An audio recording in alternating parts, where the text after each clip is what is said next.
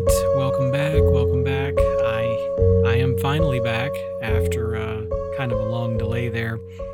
Had kind of a weird summer actually. I had expected to do a lot more episodes this summer and maybe less episodes this fall, but it may be flip-flopped. I may be doing less episodes this summer and more episodes this fall. I typically, just as a person who is somewhat creative, I tend to do more writing in the fall. And I was hoping to do maybe another book this fall, but who knows? Maybe I'll do more podcasting, more recording this fall. Um, it turns out that every time I've had kind of an open day to do my podcasting, my recording, I've got hit with some autopsies, and it's been busy. It's been busy, so I've actually had a number of cases on days when I had set to do episode 5. And so, here we are. I'm finally got an open day to do it and some time to do it. And I have no idea how long this is going to be, but today we are going to talk about helpful hints to avoid being autopsied. Now, before we get into that, I usually like to do kind of a recap or kind of answer questions from our last episode. I haven't really had many questions from the last few episodes because it's been quite a long time since we had our last episode. There's just been general questions and comments that I get, messages and things like that. And it's funny because a few people know me personally. I don't really have very many friends, but a few people that know me personally have said, hey, are you going to use more humor in your podcast? Because some people, allege that I'm quote unquote funny or something like that. Um, so, I guess maybe sometimes I'm funny, but I haven't found an edge to put humor in to a lot of these things so far. I'm not necessarily trying to make this stand-up comedy routine uh, for this podcast. I mean, I actually do like to do funny things. I like to do voices and I like to do some jokes and things like that. But I've got this weird thing when it comes to death, when it comes to autopsies, bodies, anatomy, and things like that. I don't really joke around too much. Um, and people who went to med school with me know that I did joke around a lot. Um, in high school it was a complete mess, and college is the same way. Anyone who knows me knows that I did not take things very seriously. And I don't know. One of my favorite movies is that movie Real Genius with Val Kilmer. If you've never seen this movie, it is a classic. It's from 1985. And anyway, it's called Real Genius. Val Kilmer's the main character. His name's Chris Knight in the movie, and he's like a physics genius. And it's seriously one of my favorite movies. And so for some reason, and I was a little kid when I saw that movie, I sort of modeled my entire academic career after Chris Knight. And so that's pretty much me, but maybe less cool than Chris Knight. And but when it comes to like my professional career, I'm not that silly. Like when I'm doing an autopsy, I'm not trying to cut up very much. And I'll tell you why that has come to pass in this way. Because whenever I read a book or whenever I see a podcaster or whenever I see somebody doing on Twitter and they're in the death field or they're talking about death or writing about death, it's always got to be puns. It's always got to be funny, and it's always got to be I'm making a joke about a dead body. And honestly, it's a little tiresome to me. I feel like maybe it's a little more serious than that, and I feel like some of the people who did it like 10 or 15 years ago that wrote books and did some things like that were really kind of funny and edgy, and now it's a little bit worn. And so I'm trying to teach people about, you know, uh, the substance of death. Remember we talked about that a few episodes ago, and I'm trying to get people to understand kind of like really a lot more about biological science, about medical science, and things like that. So yeah, I mean, I think my humor will come through a little more. I might have other opportunities, maybe in other projects that I do, but not. I don't know about this one. I guess it'll just kind of evolve naturally because most of these podcasts that I do a really rough outline and then I just do it all in one take. I don't do breaks or anything. One other thing I wanted to talk about is that I actually don't know how many listeners I have, but apparently it's quite a few. And apparently, after you get a certain amount, you can do advertisements. And I know I'm a corporate sellout now and all that stuff. No, but apparently, you can do advertisements, and so there may be advertisements on future podcasts, and then retroactively, if somebody listens sometime in the future, they may put advertisements on the podcasts, and I don't know when they will come during the podcast. I have absolutely no idea what the advertisements will be. I mean, of course, I would like to, uh, I would like to control that. I don't want like political advertising for like politicians that I don't agree with and things like that, but we'll see how that goes. There may be a few advertisements coming in the future. It shouldn't be on this particular episode today because I don't have any of them planned. Now, let's talk about how to avoid being autopsied. So, first of all, let's talk about who gets autopsied. And I got this idea for this episode. It was kind of funny. I was talking to a friend, not really a friend, but more of an acquaintance, who we lived in the same county, and she knew that I did autopsies. And we were kind of we had the same friend group, and I wasn't really friends with her, but we were friends with the same people. And she said, "So if I die, you're going to have to do my autopsy." And I said, "Well, I mean, if you die in a particular way, I might have to do your autopsy." And she says, "Well, please leave my clothes on. I don't want you to see me naked." And I kind of laughed because I was like, "Well, I can't really do an autopsy with your clothes on. Like, we have to take the clothes off."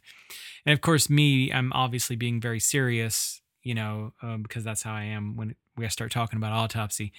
And she was actually being very serious. She was like, "No, I absolutely do not want anybody to look at me after death with my clothes off." And so it got me thinking about, I think there are a lot of people who actually don't realize what happens in an autopsy process. And, as we go over the autopsy, we're going to go over it again and again and again. I mean, hopefully I'll have a few seasons of this podcast. But we're going to talk that not everybody gets autopsied. But we're going to talk first today about who gets autopsied, and then we're going to talk about maybe like how you can avoid that. And the first thing is not everyone gets autopsied. You have to understand that, and that there are two types of autopsies, two big types of autopsies. There's the clinical autopsy and there's the forensic autopsy. The clinical autopsy is like also known as the hospital-based autopsy. This is if you are in a hospital and you die in a hospital. The doctors can't figure out why you died, and then they confer with your family and they order an autopsy. They say, "We don't know why your loved one died, and we would like to know, so we want to order an autopsy." And then your loved ones say, "Well, we would like to know too, and we agree with that." Well, that is not a very common thing nowadays. Back in the old days, and by the old days, we're talking, 40, 50, 60, 70 years ago, this was more than 50% of cases. More than 50% of hospital deaths were getting autopsied. Today, it's under 5%, and that may be an overestimate. Very often, these are cases that are very unexpected deaths, deaths that occur in medical procedures, ones that are concerning for malpractice, and those make everyone very tense because deaths do occur during procedures, but that doesn't mean that the doctor did something wrong. just because a death occurs during a procedure. But of course, that has to be ruled out. People have underlying medical conditions that predispose them to things like, having cardiac arrhythmias or going into respiratory arrest and having metabolic, reactions that cause them to go into arrest and die. And so the autopsy then will assess why that occurred. Um, and fortunately, deaths during procedures are not very common, but they are one of the reasons why a clinical autopsy is done. Of course, the other, this was when I was in residency, 15 years ago or something, an unexpected death, usually something like, let's say, somebody goes in for a gallbladder surgery, which is a pretty routine surgery. I mean, those happen in every hospital in the country, from little small country hospitals up through the big medical centers. Those happen every day all around the country. Person is recovering just fine. They're in the recovery area. They go to the floor, and then all of a sudden they go into what we call code blue. They go into respiratory arrest and die. And so that would be, death occurring like after a procedure. And of course, again, we have to do an autopsy sometimes. Well, usually, always, when someone dies after a procedure to see why that occurred. But see, as technology has grown in the medical field, we don't do autopsies as much. And by we, I'm talking about the medical community in general. Okay, so you have to imagine, let's just say 60 years ago, if somebody died, the most advanced imaging technology they had was X-rays. So they would do an X-ray of the head or the chest or the abdomen, and they would try to see what was happening. But ultimately, they had to have the pathologist go in there and look and see what happened. Well, now you've got high resolution CT scanners, you've got MRI scanners, you've got interventional radiology procedures to assess for, the vessels, like if there are aneurysms and things like that. You've got thousands and thousands of blood tests to, look at and see what blood chemistries and things like that could possibly be going on. And see, I remember in residency, people used to get sort of very contentious about this. Well, I mean, we're pathologists and they can't do without us. No, I mean, here's the thing. I understand that technology has grown, and I don't feel threatened by that. The reason why I don't feel threatened by that is because I've done enough cases where the doctors have missed the diagnosis with the most advanced possible tests already done, and they missed it. And that's not, they didn't miss it because they're bad diagnostically. The doctor did not do a bad job. The test is simply not sensitive enough. The pathology, the autopsy is the gold standard for certain, injuries and certain very fine detail on some of these organs and some of these bones that you have to look at. So I don't get upset, but the point is, you can find a lot of things with technology that makes the autopsy irrelevant in some cases. So this has driven down the clinical autopsy rate, which unfortunately has caused medical students and residents to have decreased exposure to this. And that's why a lot of young medical students don't have exposure to real hands-on pathology. I mean, a lot of them don't, know like what a kidney looks like or something, in the flesh. It's pretty sad.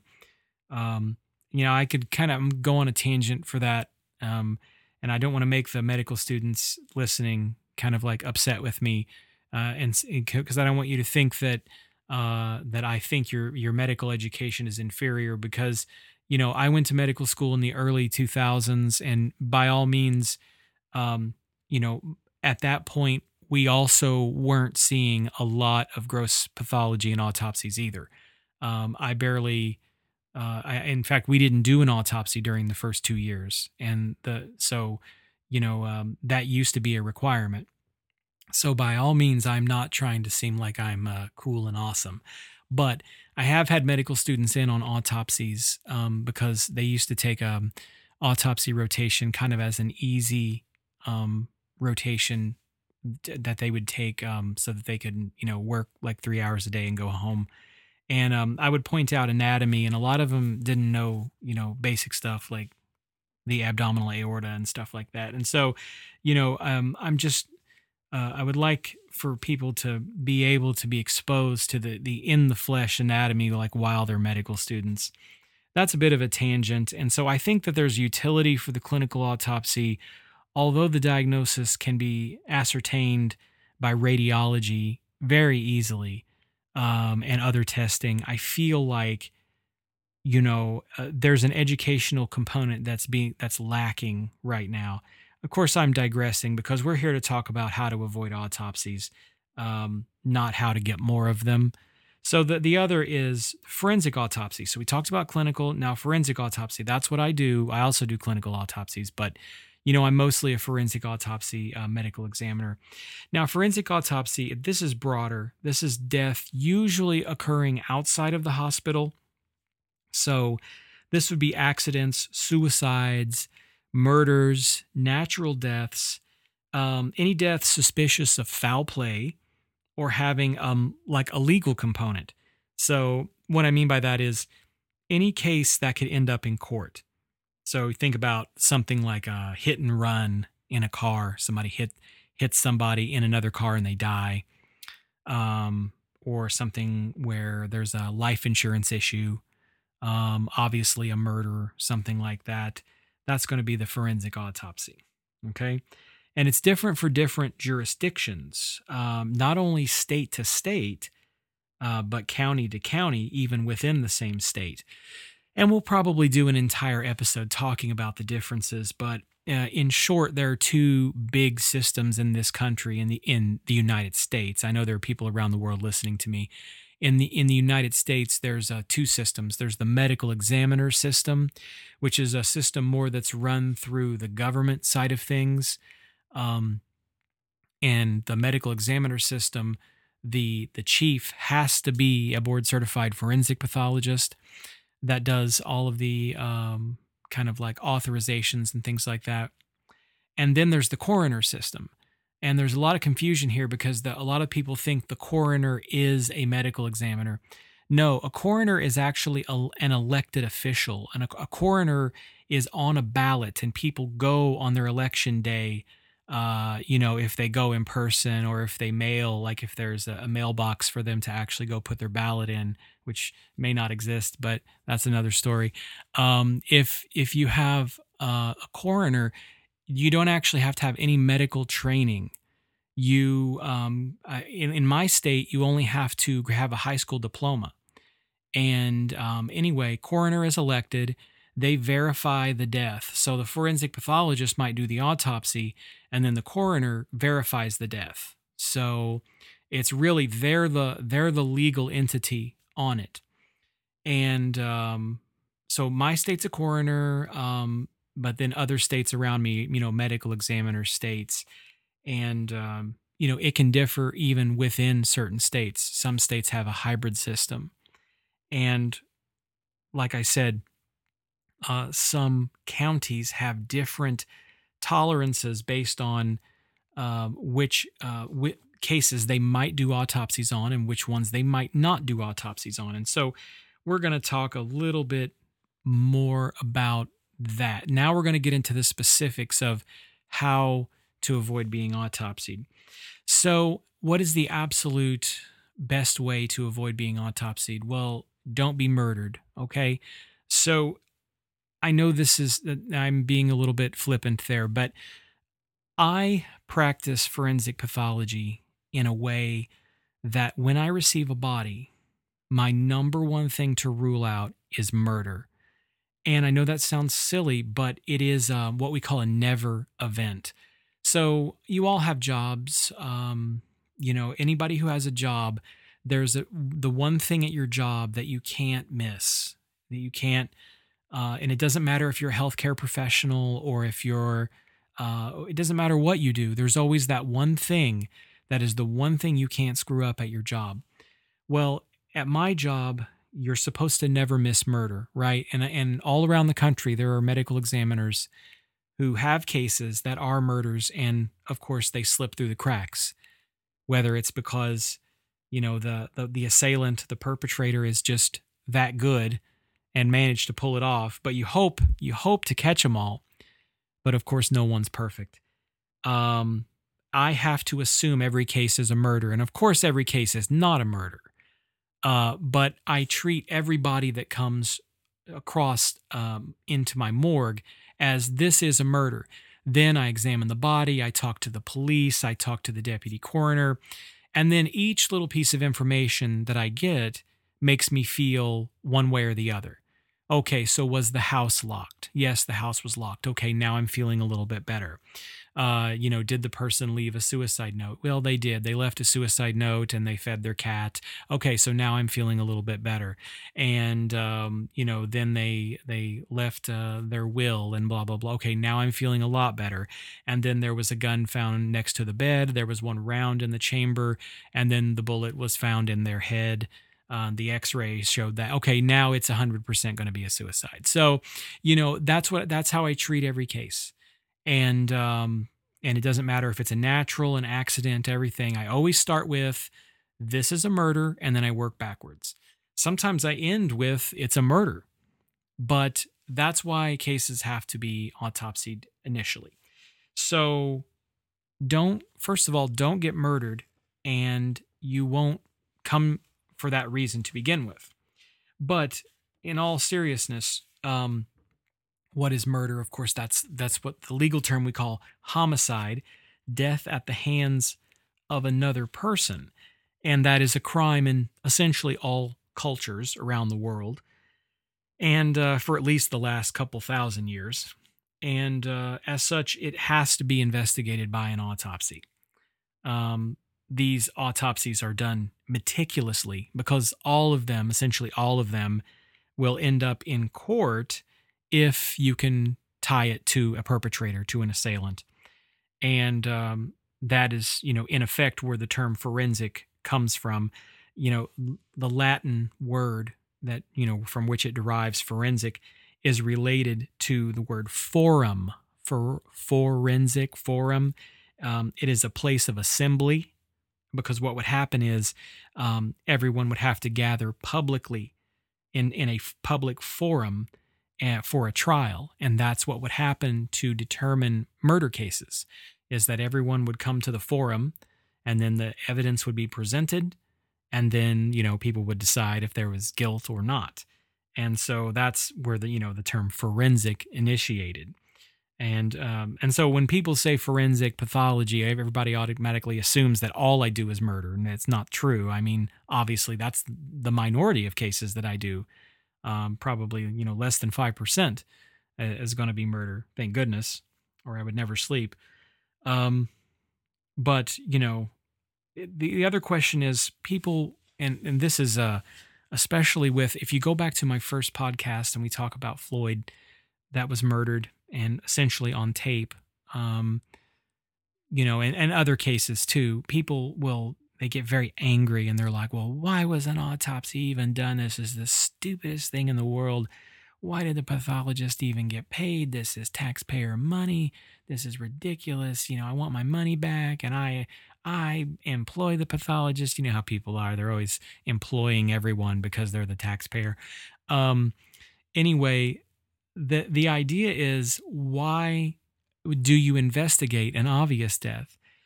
Well, the answer is that eventually it is going to go to court, and any detail that can be used by the defense will be used to defend the case successfully.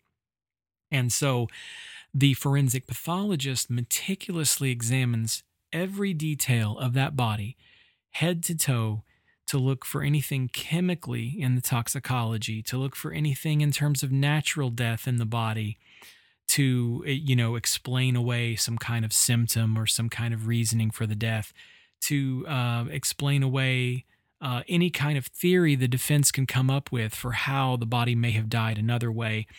This is why we do autopsies on very obviously murdered bodies. We have to create the story so that it's indefensible. It can't be, the person can't get off, so to speak. A really competent autopsy, you will be able to take the autopsy report, and then you really can paint a picture with it and nothing is left out. And as I pointed out with the Floyd case, that was a really excellent autopsy report. Everything was covered.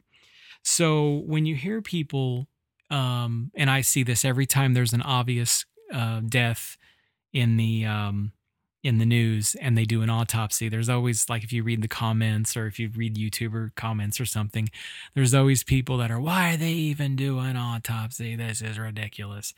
Well, it's because if you want justice, you have to have all of your I's dotted and your T's crossed. That's just the way it works.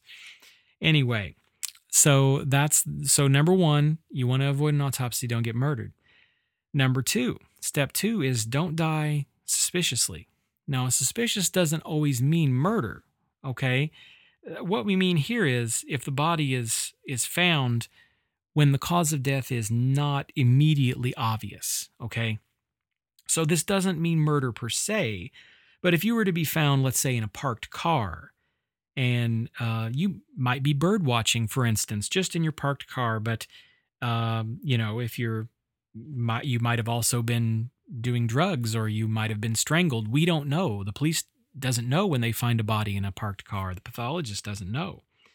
And the medical legal death investigator, or MDI, in coroner states, they're referred to as a deputy coroner. They're going to do the initial workup. The police do an initial workup, and then they have to do an autopsy in cases where it looks a little bit suspicious, because if there's even 5% doubt that this could be something suspicious, the pathologist has to sort that out. Is this, and could it be a staged? Here's the other thing. Could it be a staged case where, okay, this is a body in a car, but did that body die in the car, or did it die somewhere else and somebody put it in the car?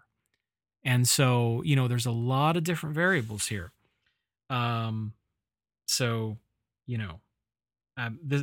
instance, a case we had I forget when this was. It was at least a decade ago, but it was a submerged car where there was a kind of an elevated road.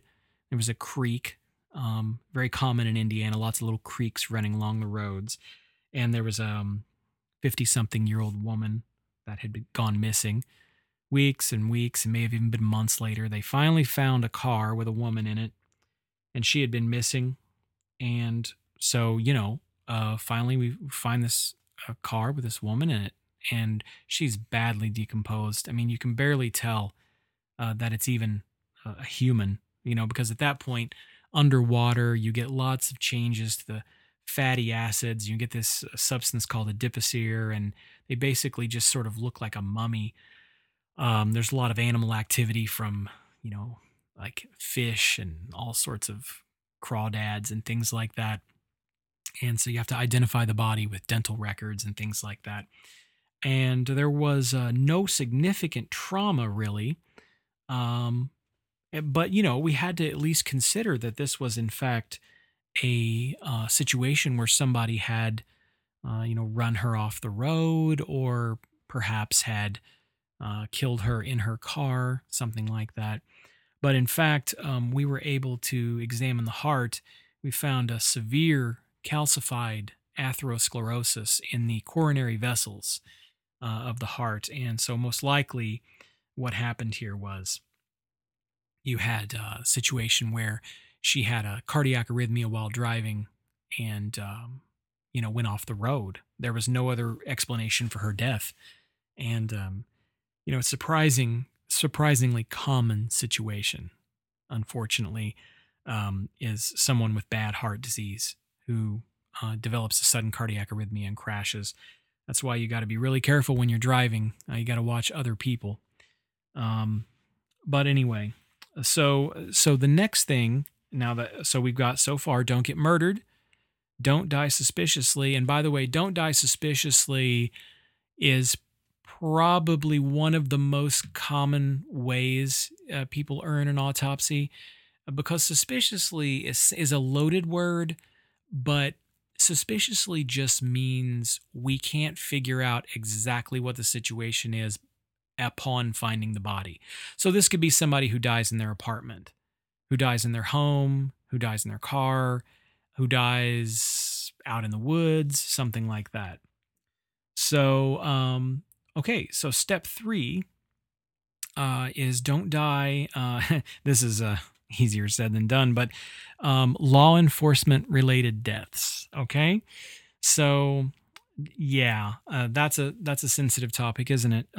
Because obviously these are problematic, because anytime you die via police officer, or while in custody running from a police officer, um, while in jail, stuff like that. I mean, these are never without controversy, even if they're done perfectly by perfectly unbiased individuals. There's always going to be conspiracy theories. I can't tell you how many people have said, please do the Jeffrey Epstein autopsy thing. And I'm not even going to go there, at least in season one. Maybe I'll do that sort of in a celebrity season or something like that. I'm not gonna get into any celebrity autopsy stuff until later, at least not that one. I've got my opinions on it, but that's a death in custody, because that one occurred in prison, and the truth is we actually see a lot of prison deaths, and we do this because these are very what's the word I'm looking for? These when a person dies in prison, they often the prison gets sued. The law enforcement agency gets sued by the family. The person could die from choking on a hot dog. It doesn't matter. The family can sue the correctional agency for very large sums of money. So the autopsy is done to, kind of make sure that there's no foul play and things like that.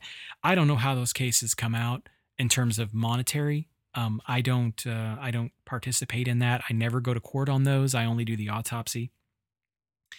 But an example of why these cases are important, first of all, you cannot escape the conspiracy theory aspect. And I'm not talking about the Epstein stuff. I'm talking about families' perceptions of things that happen, loved ones' perceptions. You're never fully going to trust the situation. So you can't escape that. All I can do as a pathologist, and I'm actually independent.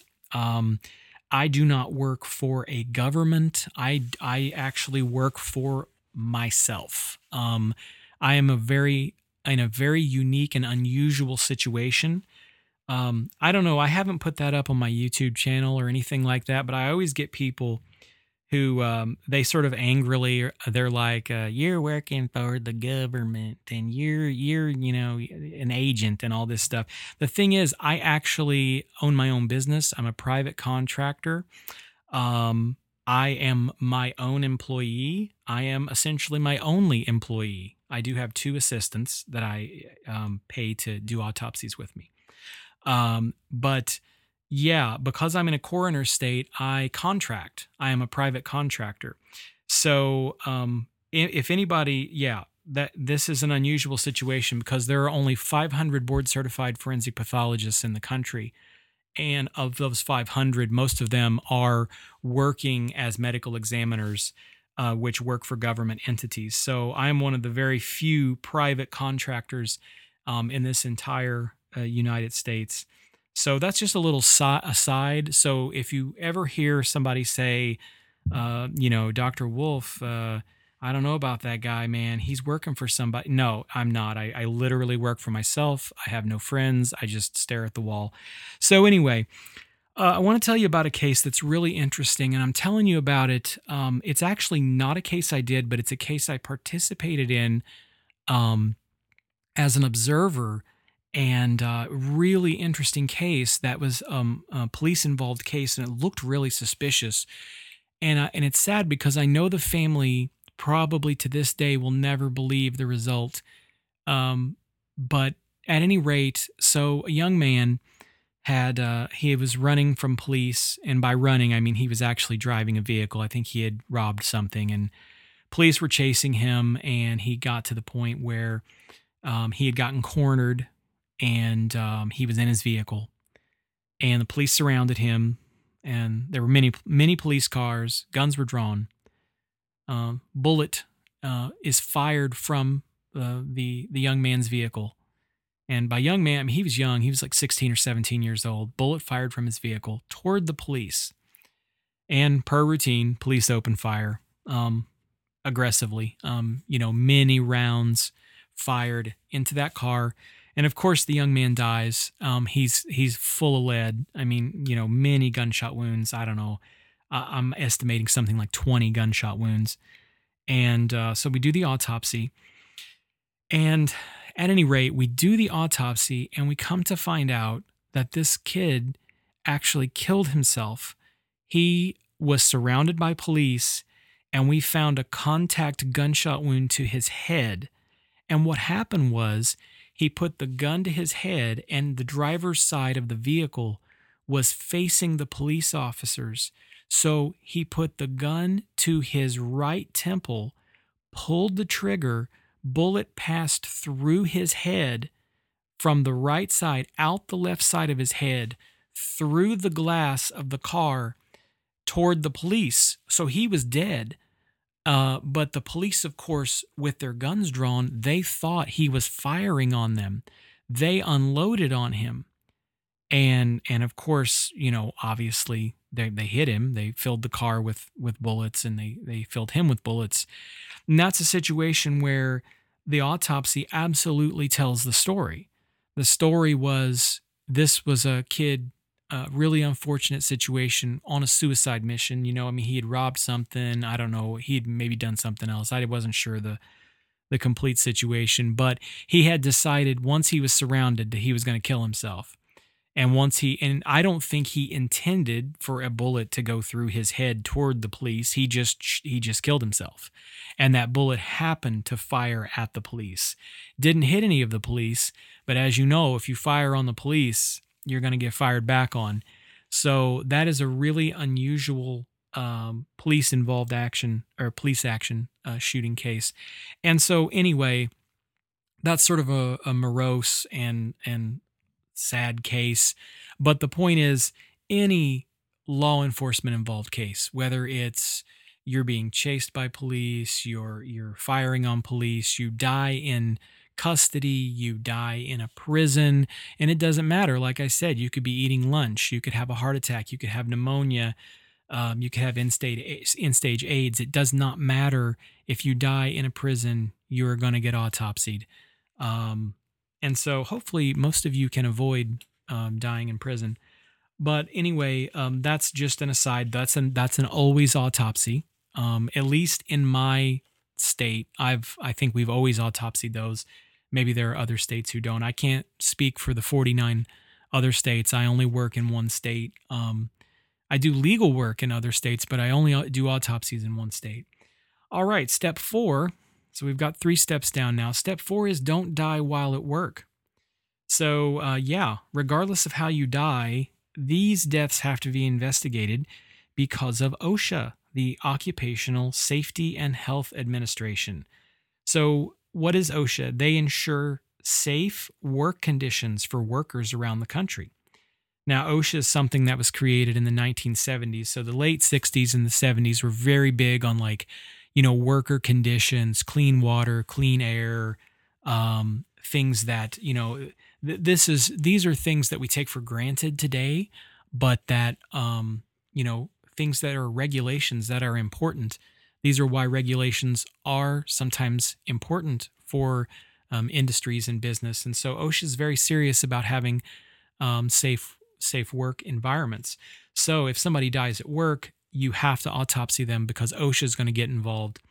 And naturally, they want to know, was the workplace procedure or anomaly at the root of the cause of the death?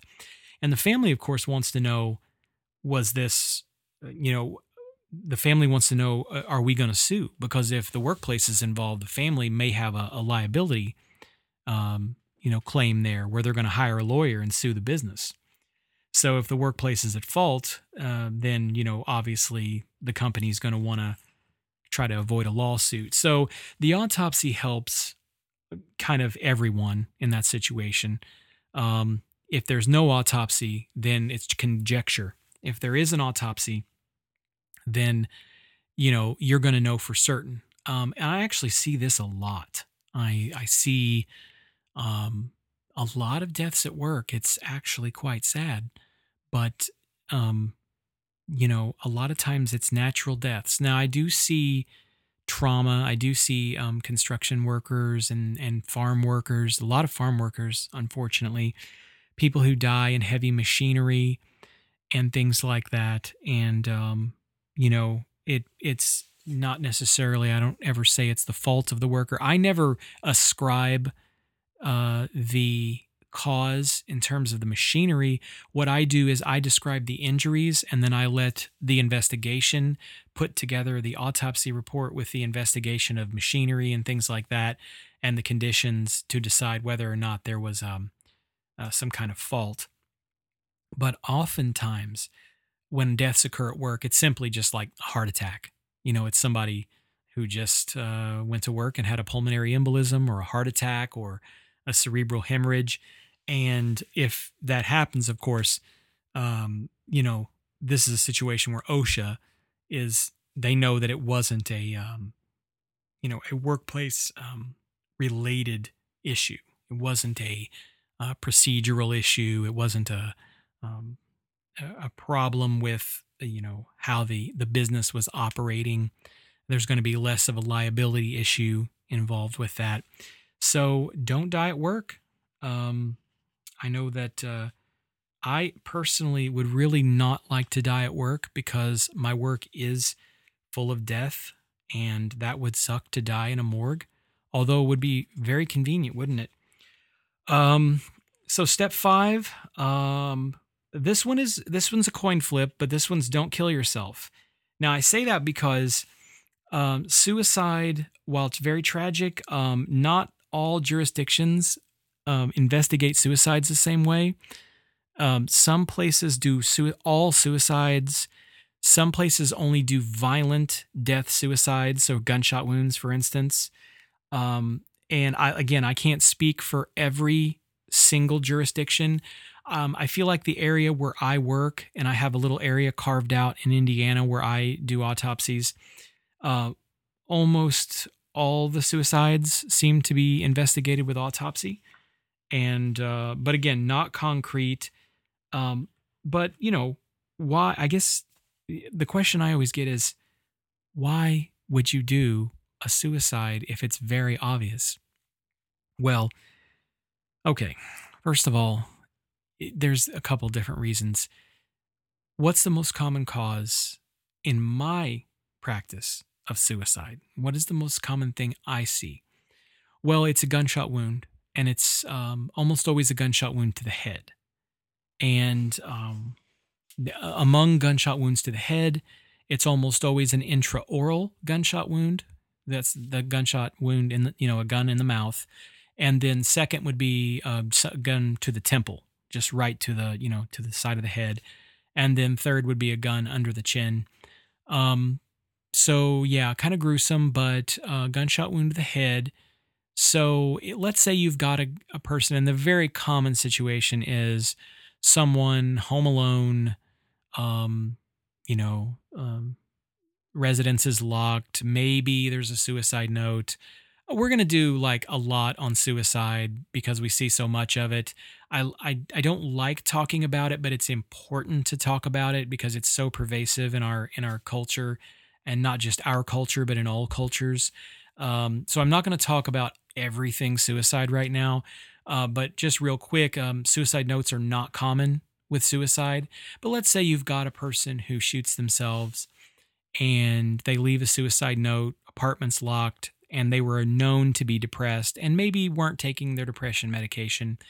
That's a very obvious case, right? Why would you autopsy that case? Well, the answer is this, and this is how I was trained, is that if they used a gun to kill themselves, how do we know that that gun wasn't used for a crime, for some other crime? Because what can happen is you can go and you can actually retrieve that bullet from the head. Usually, if it's in the head, sometimes it passes through the head. But you can retrieve that bullet from the head, clean the tissue off of it, and then save it in a container. And if it turns out that that gun was used for a crime at some other time, perhaps even a homicide, then you can go and you can take that bullet, you can compare the markings on that bullet, and then you can say, aha, this gun was used as a crime, for a crime at some point, and then you can maybe make a connection with it. So that's why suicide used guns, that's why we sometimes use or sometimes perform autopsies on suicide cases like that. And so it's a long explanation for a very simple thing. But yeah, that's why we do that. Now, okay, what about hangings? Hangings would be the second most common cause of suicide that I personally see. Yeah, and so basically with the hangings are very common because they're usually, I mean, for people who don't have a gun readily available, they have an instrument of hanging that they can use, a rope or a belt or some kind of implement that's in their house, a cloth or something like that, towel. And so that's why I think you see a lot of hangings. And so hangings are very often unwitnessed. I think shootings, gunshot wounds to the heads and things like that are much more frequently witnessed. The hangings are very commonly unwitnessed. Why? Because if they're witnessed, somebody's going to run over and cut them down. That's why. So if they're unwitnessed, they typically are autopsied to ensure that there's not something funny going on, like what we call a staged scene, where you have a case where somebody might be strangled and then hung up to make it look like a suicide. So that's the classic reason to do a autopsy for a hanging. Although many jurisdictions don't, they'll do what's called an external exam. So if it's a really obvious story, and it's a very obvious ligature mark, then they won't do an autopsy. I've worked in areas that have done both. And then you've got things like jumping off buildings. That's a common thing, probably the third most common, along with ODs. So with ODs, not everybody, takes injectables. A lot of people just swallow pills. So the only way to ascertain whether or not they've swallowed pills is to actually open the stomach, and you can't get to the stomach unless you do an autopsy. You have to physically open the body to get to the stomach. So that's why. So all roads lead to autopsy if you're concerned about suicide in that case. So, yeah, that is unfortunately step 5 is don't kill yourself. It's unfortunately, you know what? I've got some data that I'm looking into on this right now, but I have seen in 2020, it feels like an uptick in suicide cases. And there's been some question about whether or not this is related to the 2020's not been the best year, right? So I'm having an assistant of mine run the data, and I'm going to see if there is an uptick compared to previous years. I will report back on that, hopefully in a future episode. Stay tuned. All right, so we're getting closer to the end here. Step 6 of avoiding the autopsy is don't die in an accident or with some kind of weird injury. So, as I said, in the cause and manner of death episode, an accident is a broad term. We're not just talking about a motor vehicle accident. We could be talking about an electrocution, a fall from a ladder, um, something like a car jack giving out and a vehicle falling on top of a person. But of course, the motor vehicle accident is probably the most common.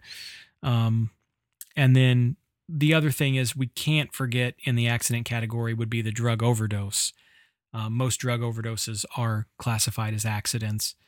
So we have to remember that um, these are in these cases we have to do autopsies because there could be situations where criminal charges are involved. At first, they look like a simple accident. Let's say you have a car accident out on the road, and okay, so somebody ran off the road and hit a tree. And then you find out later they were run off the road by another vehicle. Or maybe there was another person in the car and then they ran off because they were drunk and they crashed the car. I mean, there's a multitude of situations you could come up with here. Um, but of course, you also have to think about situations where the injury and death can be separated in time. So let's suppose you've got a situation where a man is injured by faulty machinery at his job, and he isn't provided with safety equipment, and he's paralyzed somehow. And then years later, he develops pneumonia because of his paralysis. So when you're paralyzed, you can't move your diaphragm, and when you can't move your diaphragm, your lungs are going to be basically unable to move air very, very well.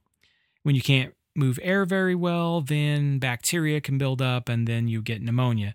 Well, then pneumonia, of course, is a very common cause of death for people who, can't move air, and therefore it is labeled an accident related to the original injury. So that is another thing that people have a hard time with in forensics is that the manner can be, the incident can be far in the past. They can be separated in time by decades, actually. And I'll probably do an episode on that in the future.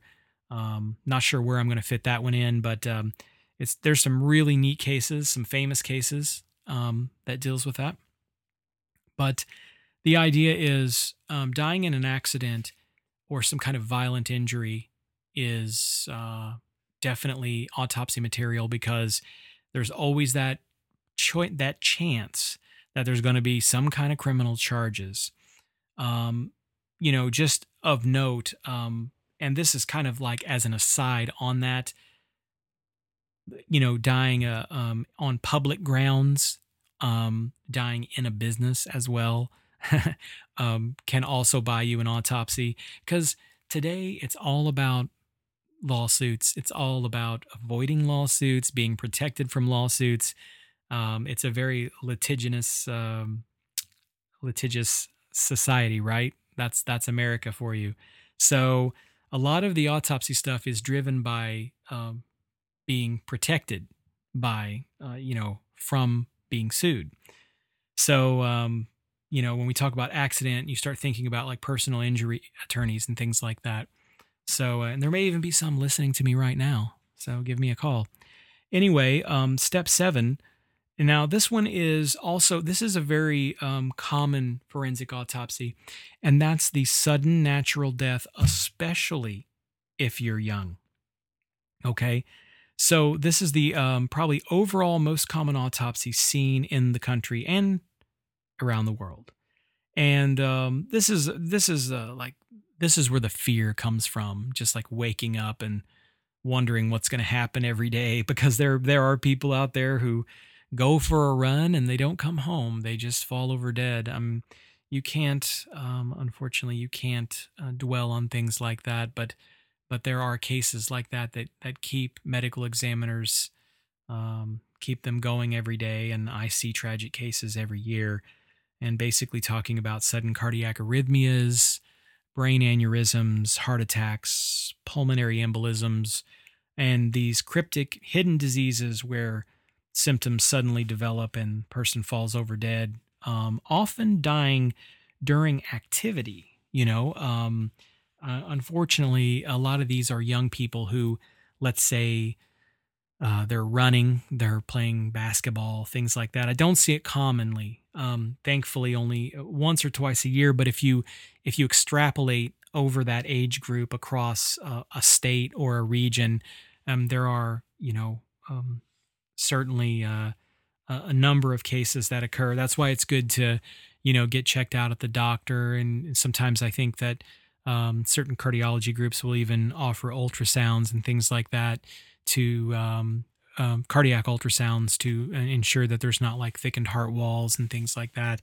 There are genetic related arrhythmias, which are very uncommon, but they do occur. But anything that involves sudden death, these are more common in older people. Don't get me wrong. We're talking about a man who hasn't been to the doctor. He's 47 years old. Perhaps he's a truck driver. He drives from North Carolina to Michigan. He's a smoker. He gets out at a truck stop and he falls over dead. And then you autopsy him and you find a huge pulmonary embolism. That is pretty classic forensic autopsy right there. It's also a classic history too. It's not that you can do it without the autopsy because sometimes they do have heart attacks in that situation. But when I get a history like that, before the knife even hits the body, you can almost predict what it's going to be. But anyway, there are other situations that'll buy you an autopsy, and we'll hit all those eventually. And I mean, some of them are things like childhood deaths, for instance. But I'm not going to say, hey, don't die as a child, because I'm pretty sure that as a child you're not listening to this. Deaths during medical procedures. Generally any death where a doctor won't sign the death certificate. I mean, that's ultimately the big obstruction that will trigger an autopsy is, will the family doctor, will the primary care physician sign it? And what that means is, does he or she feel confident in the cause of death? If not, then the pathologist must find the cause of death. And that's really what happens. And so, as we finish up this episode, what's the best death to have to truly avoid an autopsy? Have you ever thought about that? I mean, have you ever even thought about if you would want an autopsy or not? I know that I have a couple of friends who have said to me, oh, I absolutely want an autopsy, or I absolutely don't want an autopsy. I don't know why anybody would really want to think about that. I mean, for me, it's my job. So, I have thought about that, but it's not something that normal, sane people think about. But maybe you'll think about it now that I've talked about it. I would say, don't be murdered. Don't kill yourself. Don't die in an accident. Don't die at work. Don't die on public grounds or in a business. Don't die unexpectedly. Don't die young. Instead, it's best to live to a very old age and with some well-documented medical conditions that will allow your doctor to easily sign the death certificate. And this, of course, is going to vary jurisdiction to jurisdiction. So that's really what it comes down to is, where you live. I mean, some people defer on autopsies that most jurisdictions would absolutely autopsy. It's kind of interesting, but there are some medical examiner offices and coroner offices where you can pre-register. Yeah, you can actually call and say, hey, my name is so-and-so, and this is my date of birth, and I'm going to pre-register at your office so that when you die, it makes the process smoother. So I don't know. That's a little weird, isn't it? But I guess if you're doing death planning, that's something you can do. Anyway, so that's all I have to say for this episode. I'm back after a little bit of a break there. It's been a weird summer. Hopefully, we can, continue to put some episodes out this summer. Like I said, it's been really weird with how busy it's been and the pandemic and all this stuff. And I'll just try to put some more content out and just, message me if you have any questions, and we'll go from there. All right. Thank you.